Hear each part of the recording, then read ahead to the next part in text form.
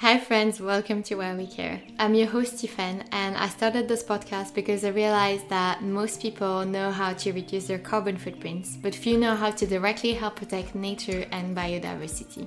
So together we'll explore our relationship with the natural world and learn how we can take better care of Mother Earth in our everyday lives. Happy Ocean Month! World Oceans Day was on June 8th, but we're going to be celebrating the beauty and importance of our oceans together throughout the whole month of June. For this special season of the podcast, I've partnered with community media platform Discover Earth to bring you a series of conversations around our relationship with the oceans and why we need to protect them. Once a week, I'll be speaking with scientists, change makers, and nonprofit organizations to find out how we can start building a more respectful relationship with our oceans and their inhabitants.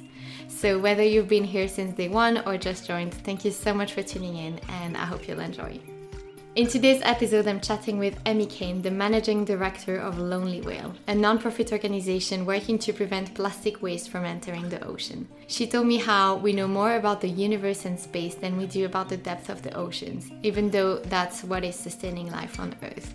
I actually found out recently that more people have been to the moon than have explored the deepest part of the ocean, which is really crazy when you think about it. Emy also explained how the health of our oceans ultimately impacts our own health and daily lives. She shared how Lonely Whale is using the power of radical collaboration to support innovation in the fight against plastic pollution through the Tom Ford Plastic Innovation Prize, which you might remember hearing about in episode 4 with Julia March on seaweed as an alternative to plastic. She also shared the cutest story on how she finds hope by restoring her backyard garden in New York City with a friend's daughter who is almost 3 years old and marvels at how seeds grow and just falls in love with nature for the very first time. If you like the episode, make sure to follow Lonely Whale on social media and send them a little message to say hi. You can also follow at Why We Care Podcast on Instagram for updates and behind the scenes content. Thank you so much in advance, and let's dive in. Thank you for caring and sending you lots of love. Hi, Emy. Thank you so much for joining the podcast today. Could you start by introducing yourself and telling us a little bit about what you do? Yeah, hi. I'm so glad to be with you as well. My name is Emy Kane. I am currently the managing director at Lonely Whale. We are a nonprofit that is focused on preventing plastic waste from ending up in the ocean. And my focus really is on, driving forward the programs that support our mission in keeping plastic waste from ending up in the ocean. Amazing. Thank you. And we'll dive into the kind of plastic aspect a bit later. But the first thing I wanted to ask is, could you share the story behind Lonely Whale's name and logo? Yes, definitely. So Lonely Whale has a really interesting history. So our organization was founded by Adrienne Grenier and Lucy Sumner, both of whom are entertainment and marketing executives that have an incredible track record for storytelling. And the two of them actually came together over the story of the very real loneliest whale. It's a whale that speaks at 52 hertz, which is unknown to any other whale. And if you know anything about whales, they're very, very social creatures, very similar to humans in a lot of ways. They like to play and talk and communicate. So you can only imagine a whale that's singing out at a frequency that actually can't be understood by others is a very lonesome experience. And so this story is what brought Lucy and Adrienne together to create Lonely Whale, an organization that was really founded to bring people together over this, shared love of the ocean and shared desire to protect and conserve it for future generations as well. And so we borrow our name from that essentially mascot, the loneliest whale, or the 52 hertz whale, as it's sometimes called, which is why you see in our logo the 52 as well. So kind of a melancholy story, but also an incredible way to really rally people together and, kind of, again, connect people emotionally to the ocean, which a lot of times can feel very distant to people, especially if you're not seeing it every single day. Yeah, I love that. And I think that's such a sad but beautiful story. And I was researching into it a little bit before. And I also read that it's apparently that specific whale is an unidentified species, which I think is also so interesting and kind of alludes to how little, the fact that we actually know very little about our oceans, right? And it's only, isn't it like 5% of the world's oceans that have been explored and properly mapped? So I think it's, it just goes to show how much there is yet to discover and to explore for us in the oceans. And as you were saying, how little most people know about it. Yeah, it's so fascinating. We know more about our universe and space and Hmm. you know kind of what's out there than we do our own blue planet, when the ocean is really what is sustaining life and protecting us from all the human activities that are resulting in the changing climate as well. Hmm. And how does the health of the ocean impact our daily lives and the broader environment? Well, so the ocean really is what creates the majority of the oxygen on this planet, which is kind of wild. So every other breath that you take actually comes from the ocean, which is Mhm. wild because we grow up so often thinking that trees are what creates our oxygen, when in actuality, of course, you know, they are playing a huge role, but so is the ocean. The ocean also is our great protector. It sequesters the majority of carbon that's in the world, that we continue to create on an annual basis. And it sustains, you know, life in so many different other contexts, including food and enabling shipping routes, et cetera. So the ocean really does connect all of us every single day, in all of our activities. Hmm. Yeah, I think that that's so interesting to hear. And I remember when I found out about this info that when I read about the fact that half of the I think it's even over half of the world's oxygen is produced by phytoplankton in the ocean. I was so surprised to read that because I thought it was just mainly trees, but then it's actually half of it coming from the ocean, which is yeah, crazy when you think about it. It is so crazy. And I think there's something really beautiful about the way that the world is made up of about 70% ocean, and our bodies are also made up of about 70% water. So there's this really beautiful mirror between, you know, our own everyday experience in our physical bodies and the world that also cares and carries us. That we have this very similar kind of mirrored reality. Hmm. Yeah, I love that. I think that's a beautiful way of putting it and kind of showing how we're all connected to the ocean in some way. And so then going back to what you were saying before about Lonely Whale's mission about plastic pollution, could you share more specifically in what ways plastic pollution is affecting biodiversity? Yeah. So when we first got started back at the end of 2015, so right on the heels of COP21, when the world and businesses were really waking up to the fact that, you know, the climate is changing, action is required now, there's no more time to wait. We were really, you know, trying to figure out, you know, what is the thing that can connect everybody to really understand that you have agency to positively impact the world around you. And so plastic, and specifically single-use plastics, really became kind of our driving mission. And so we really dialed into that as kind of the first step into this broader conversation around climate advocacy and ways that you can get involved in making a positive difference in the world. And plastic's interesting because we all, you know, have a relationship with it, whether or not it's something that we choose to have a relationship with. Most oftentimes it's not. It ends up, you know, delivered at our door in packaging, or you know, our takeaway containers, or what have you, or even in the clothes that we wear, right? The majority of clothes that we wear today are actually made of plastic fibers. So it's everywhere. It's, you know, also negatively in the food we drink, in the air that we breathe.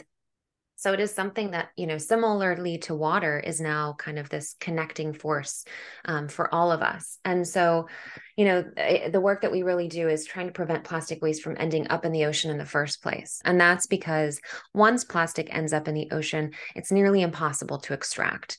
You know, plastic actually collects toxins. So whether it's, you know, toxins that are in the environment, or otherwise, you know, it's very, very difficult to actually remove that waste once it ends up there. So we really are focusing on, Mhm. you know, preventing single-use plastics, working with corporates to really shift their supply chains to intercept what we call ocean-bound plastic before it ends up in a stream, a river, a lake, another waterway. Mhm. And that's because once plastic ends up in the ocean again, it's a persistent pollutant. It doesn't go away. It harms ecosystems, it harms the plants, the animals at every stage of its production, and then also when it is that waste in the environment. And the UN has also called marine debris a major stressor to animals. So we know it's a problem. We know it impacts Mhm. the ability for the environment to flourish and to regenerate and replenish itself. And so it's really, really key that we keep plastic from the environment in order to enable and ensure biodiversity. Mhm. Yeah, thank you for sharing that. I think that's super interesting, and I think something good to mention as well, because that's something that maybe not a lot of people know. I know I realized this pretty recently, is that it's not because you don't live near the ocean that plastic waste around you would not eventually end up in the ocean, right? Because all the rivers lead to the ocean eventually. So even, I'm guessing, and correct me if I'm wrong, but I guess even plastic waste that finds somehow its way into nature in places that are far away from the ocean will then eventually go into waterways and rivers and then lakes and then end up in the ocean ultimately, and also affecting all the animals and biodiversity along the way as well, right?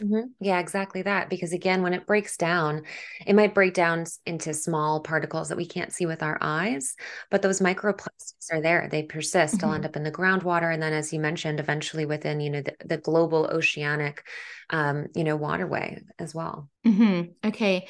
And so you said before that your mission is to prevent plastic waste from entering the ocean, and you've said a little bit already, but could you maybe tell us more about how that mission comes to life and give maybe examples of some of the initiatives you've put in place? Yeah, definitely. So the work that we do kind of spans across three core program areas. The first is our impact campaigning model, which is probably what we're most well known for publicly. And what we do is we really kind of take a similar approach to what you would do for a marketing campaign and apply it to the health of the ocean. So, for example, back in 2017, we launched a global campaign under the umbrella of For a Strawless Ocean. So, really trying to wake the world up to the issue of single-use plastics through what we called our kind of our hero, which was the single-use Mm-hmm. plastic straw.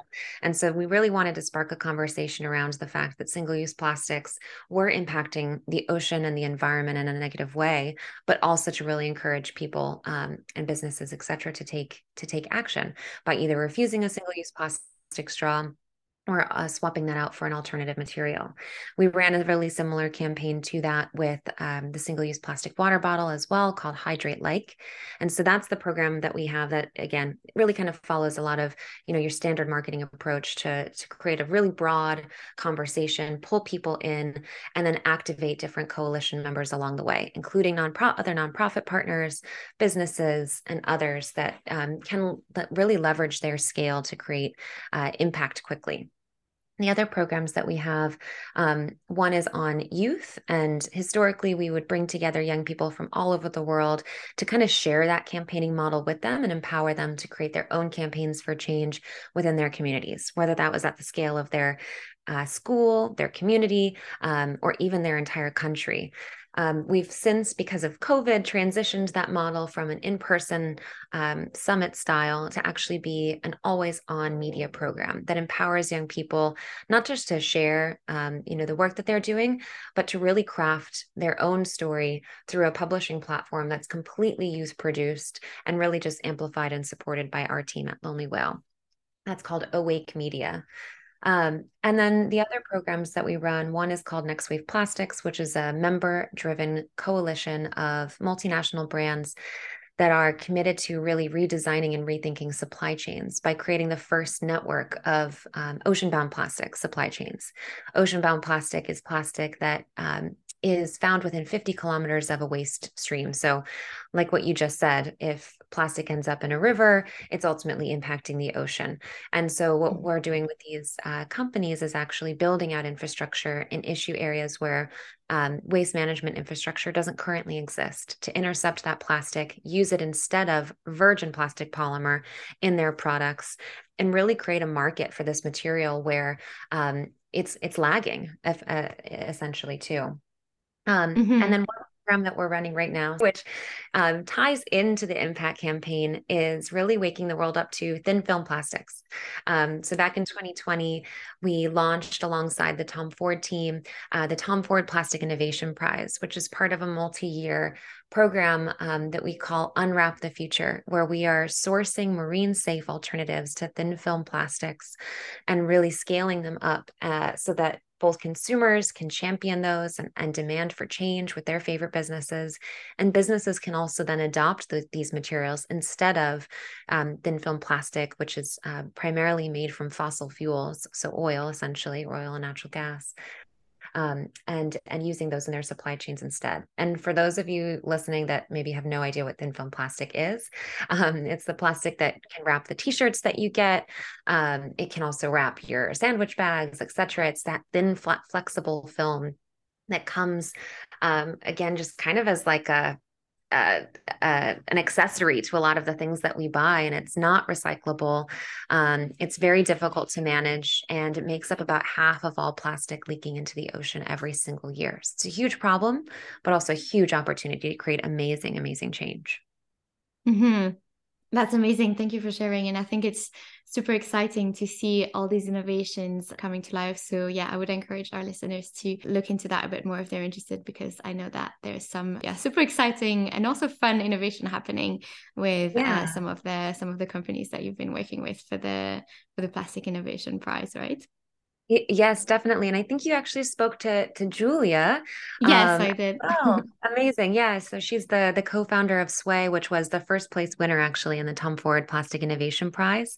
Hmm. And using seaweed as a feedstock instead of fossil fuels to create, again, a beautiful regenerative material that can be used instead of traditional plastics, which is just so inspiring to me. And I'm so inspired by her and her team and the way that she, views the world as one that can be designed for a future with clean seas.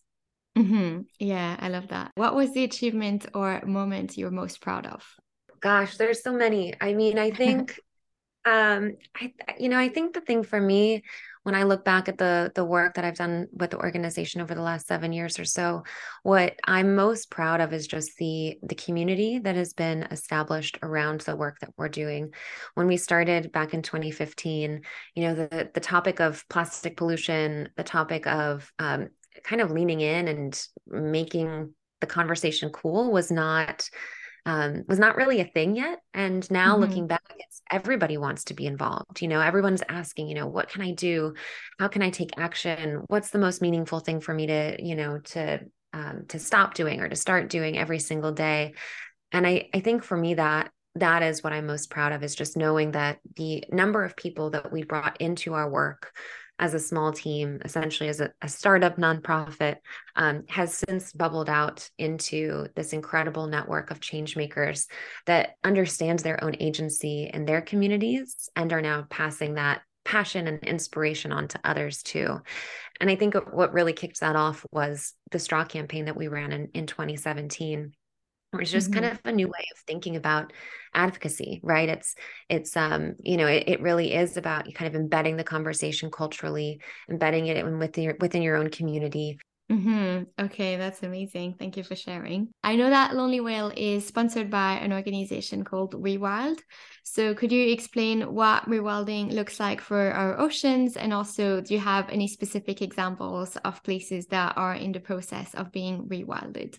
Yes. So rewilding, for those of you that don't know, it's a term that's starting to really kind of make waves now, which is really exciting. And I think a lot of that had to do with COVID and the fact that we were all inside and we started to see, nature kind of reemerging in a way. We saw, deers in the street. We saw, flowers overgrowing in certain, parks and other more urban areas. And, rewilding is usually kind of thought about as this broad scale conservation effort, restoring biodiversity and ecosystems all around the world. From an ocean perspective, I think what's really interesting is that when you leave the ocean alone, it does replenish itself.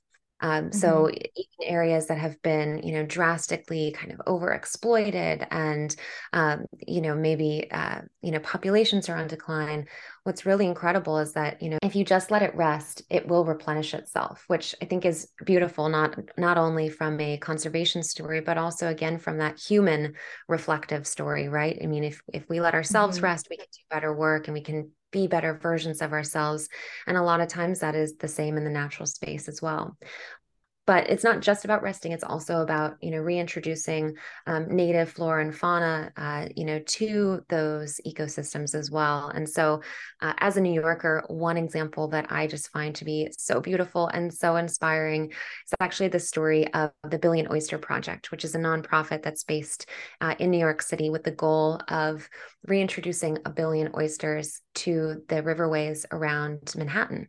I think they've already achieved a couple million introduced already, which is really incredible. Wow. It's really key because it, helps not only filter the water and help clean up that ecosystem too, but once you actually start to introduce native species again, all of the other things that rely on those on that healthy ecosystem are able to return as well.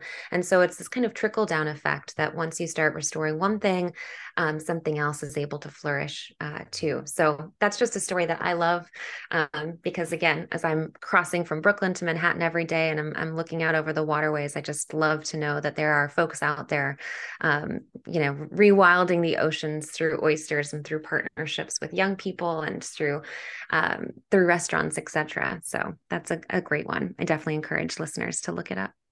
Okay, amazing. So I'll make sure to include a link to that in the show notes for people who want to look into it. And I think it's really interesting and exciting to hear.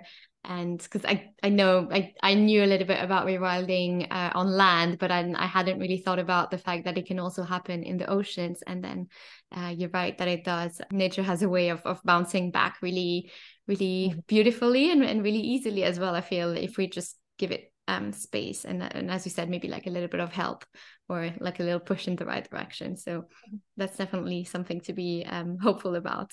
And then you told me as well that radical collaboration is one of the founding principles of Lonely Whale. Could you explain what that means and how that manifests across your programs? Yeah. So I touched on this a little bit earlier too. Just, what I'm most proud of is the community I think that we've been able to build. And that was really because of our guiding principle of radical collaboration. When we started, we were a tiny team of 3 people, plus our co-founders, which, to try to solve the global issue of plastic pollution, is tiny in comparison. And so everything that we did from the very, very outset was all about pulling other people in to support our work, really looking outside ourselves and understanding, who has the propensity to join us, who do we need to be able to help champion the stories and also evolve the conversations that we're having to be able to reach different communities too. And so the way that that shows up across our work, it is kind of, multifaceted, I would say. But everything that we do is done in partnership. And so I think the Tom Ford Plastic Innovation Prize is one really great example of that.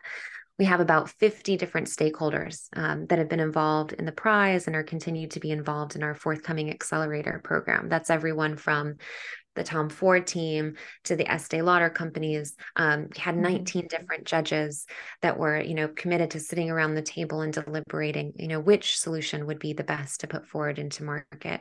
We had 2 different research institutes, the Seattle Aquarium and the New Materials Institute out of the University of Georgia, that were working on, bringing their research expertise to the table as well. And so that's just, again, one model of showcasing how important it is to look outside of yourself and to bring others in, to really scale change much, much more quickly, but also to ensure that there is diversity of thought at the table and a diversity of experience as well, too, because again, we all bring so much, but together we can really, really push the narrative and push the change forward much more quickly. Yeah, I love that. And I think it does make so much sense when you think about it. And I remember that's something that also really stayed with me from my conversation with Julia from Sway, was that this idea that it's a really collaborative space. And even with she was telling me, even with organizations that are developing solutions that are similar to what they are doing at Sway, they still perceive it as more of a collaboration rather than a competition, because she said we just need all hands on deck to solve this. And so we need as many people as possible working on these and as many solutions as possible being kind of tested and brought to life. So I think that's a beautiful way of looking at it, and definitely something that I guess needs to be applied across all sectors, right? If we're to help nature bounce back and kind of solve or make the climate crisis a little bit better. Totally. And I think the thing to remember too is that, the people are not separate from planet. And I think we've Mm, all kind of woken up to that concept so much in the last couple years with, the rise of intersectional environmentalist theory really entering the conversation. But it's just so important to know that everybody needs to be involved, because this is not just a fight for our planet, it's also a fight for our own health and wellness, for our individual selves, our communal selves. So the more people that we can have involved, again, just the better off we're going to be. mm-hmm, mm-hmm. And then something else I wanted to ask is that obviously, as with a lot of environmental issues, we really need systemic change to happen, which I feel like is also something that you're working on at Lonely Will when you say you're working with corporations and everything. But then, in your view, what are three simple things that listeners can start doing today in their own lives to lower their impact on biodiversity and specifically on the ocean and on all the creatures that live in the oceans? Yep, such a good question. I'm sure some of these things will be not new news to anybody who's listening, but I think, first and foremost, just starting by, skipping single use whenever you can is super Mm, critical, right? When we talked about, plastic ending up in the environment and impacting biodiversity, it's such an not always an easy way, but it's a very tangible way to at least reduce your own impact on the environment. Another thing is to eat low on the food chain. If you do eat seafood, try to eat things like anchovies and sardines or shellfish or other things that are, kind of again lower on that triangle than something, say, like a swordfish. So that's another way to start as well. And I think one of the ways for me that is most empowering is just to get really active in your community. And that's a really maybe theoretical way to say it, but when it comes down to it, start by going on walks around your community, understanding, where is the biodiversity showing up? Where are the storm drains that are connecting to the oceans? Are they filled with plastic? Does your community need community cleanups, right? We talk about beach cleanups all the time, but sidewalk cleanups are just as important because, again, everything's connected. And I think once mm-hmm, you start there, it's so easy to understand where the issue areas lie and what else you can do. Maybe it's getting active in your own town hall or supporting your local council members. And so I think an act as small as just going on a walk every day really helps to get you connected with your own natural environment and your own community in a way that I think is so empowering and inspiring. And mm-hmm, then one other thing that I would always share for people too is advocate, use your voice. There is really incredible push right now to protect 30% of the ocean by 2030. It's this goal that oftentimes folks refer to as 30 by 30. There's a couple different petitions that are floating out there. One I would suggest signing is coming from the organization Only One. And mm-hmm. it's so important to make your voice heard and to tell global leaders that we need this conservation of the world's oceans that, as we've talked about, are vital to our everyday existence, and are just drastically underprotected right now. Less than 3% of the world's ocean is protected. So we need action. We need it now. And all of us have, again, a voice to use and to kind of throw into the ring, so to speak. Mm-hmm. Okay, amazing. Thank you for sharing that. I think that's super helpful and a very kind of tangible action point. So I will include the link to that petition in the show notes. Please, everyone, go and sign it. That's something really easy. You can do it. Only takes a few seconds of your time. And then I love what you said as well about going out in your community and kind of just finding how, you know how you can help in whatever way works for you. I think that's a really important point that I've also heard from other guests that I spoke with is there's not one way of helping or not one way of, being an activist or just doing your bit, and it can take many forms. And I think it's a beautiful reminder that you can just go out and see what sparks your interest or what sparks something in you that you might feel like you might be able to help or have a solution for something, and then start from that. I think that's a really good point. So thank you for that. Yeah, no, I think it's such an important reminder, right? It's just Mm-hmm. find what your agency is, what your superpower is, and just use that, right? You could be it could be after hours, it could be at work. There's so much room for change and for impact to happen. And I think it starts with whatever inspires you and wherever you have that agency. Mm-hmm. Love that. And so finally, on a more personal note, how do you manage to stay positive and where do you find hope? Gosh, these days I've been finding a lot of hope and positivity in my garden. I've been working on restoring our backyard garden that, again, I live in New York Mm-hmm. City, so it's pretty interesting. You dig like 2 or 3 inches down, and all of a sudden there's incredible debris from previous construction sites and whatever else was happening on this land. For decades before I arrived here, which is kind of wild. But I've been spending a lot of Mm-hmm. time trying to learn more about native plants and how to bring pollinators to my garden. And really awesomely, I've not been doing that alone, but I've been doing it with a friend's daughter who is almost 3 years old, and just spending Oh. hours and hours in the dirt with her, showing her that this is what happens when you plant a seed and you come back three days and 3 weeks later, and you can really see growth and change. And just reframing your mind to, kind of where we all started, right? That origin story of what really inspired us to take action or to fall in love with nature for the first time has given me a lot of hope and positivity, because I think as adults or as people in this space, it can become so tiresome or frustrating. And just to be able to take yourself out of that kind of space and really ground yourself in nature and with the next generation that's inheriting this earth, and just reminding yourself of the beauty of the imagination and of all the positivity that, all the possibility, I should say, that comes with positivity, it's so important, and has been such a healthy reminder for me.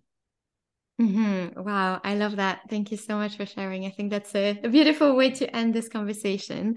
Thank you so much. I mean, it was such an interesting conversation. I learned a lot, and I feel like our listeners did as well. So thank you. Thank you so much for having me. It was so lovely. Always so inspiring to just be in conversation with other folks. So thank you for holding this space. Thank you, listeners. I hope you enjoyed the conversation. If you can, please don't forget to share the episode around you so we can get even more people to join the movement. A big thank you as well to Discover Earth for partnering with Why We Care and helping raise awareness of the importance of ocean conservation. You can find me on Instagram at Why We Care Podcast to share your thoughts. It's always lovely to hear from you, so please feel free to message me. Thank you for caring, and see you next week. Lots of love.